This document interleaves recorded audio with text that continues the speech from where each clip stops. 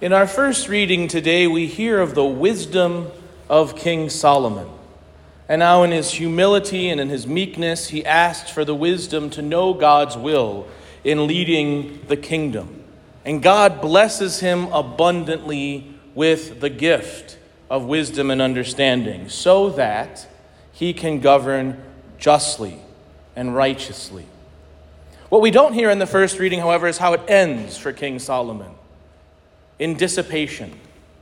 At the end of his life, Solomon had more than 700 wives and 300 concubines. He was immersed in the life of the flesh and gratification. Not only that, he had given up himself and the kingdom to the worship of false religions and false gods.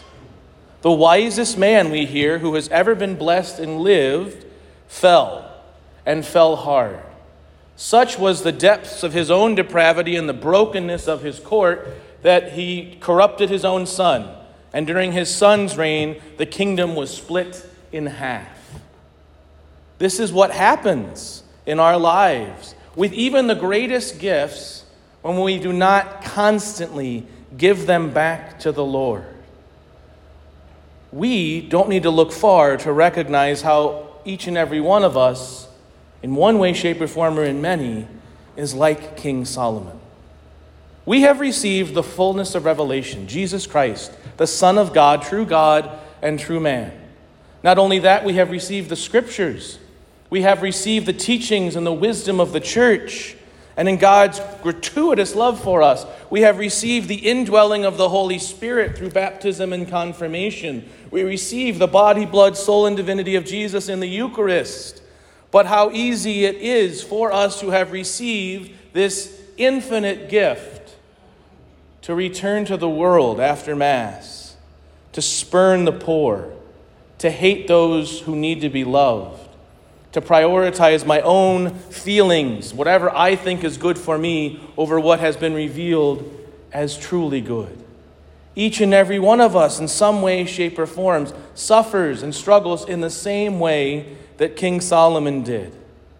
And that's not just individually. If we look corporately at the church, the rates of divorce within the church are not that different from the secular world. The rates of sexual sin are not that different. And not just to focus on that because that was an issue with Solomon, but to focus on we have received in the modern time the great gift of Catholic social teaching. And yet we as a church are just as divided, just as spite-filled toward those who oppose us in the just ordering of society as anyone or anything else. How is this so? The beauty of it, though, is this. In the 12th chapter of Matthew's Gospel, we're in the 13th chapter today, Jesus talks about the sign of Jonah, right? That there is something greater than Jonah here. But he also says in that there is something greater than Solomon here. And so we must turn our hearts to the reality that there is something greater than Solomon here. It is the pearl of great price, the treasure buried in the field. It is new life that comes all the time through Christ Jesus. And how blessed are we to live in that reality.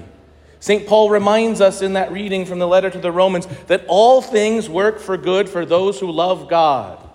All of your brokenness, all of your struggles, all of your difficulties, they can and God desires for them to be converted into something that brings about his glory. Solomon fell. The kingdom was destroyed. Guess what? The faith lived on in spite of all of that. God came into this world in spite of all that, and frankly, because of all of that. And though Solomon led to destruction through his brokenness, this little-known Pharisee by the name of Saul of Tarsus met the person of Jesus Christ, repented of his own sins, and followed the gospel. And guess what? He found the pearl of great price. He sold everything, and billions have come to know the love of God. Because the good always outdoes and overshadows the brokenness and the darkness. We must, however, continually, each and every day, sell all that we have for that pearl. To work toward whatever it is God is putting in front of us. so that we can overcome our own sins, so that we can help to lead other people to the fullness of life in relationship with Jesus Christ. And so that our story is not the story of Solomon, but is the story of Paul. Not the story of sin, but the story of conversion and redemption. Because there is something greater than Solomon here. Jesus Christ, living free in his church, offering to each and every one of us the fullness of truth, goodness, and beauty, grace and peace, all flowing from him for us here and now.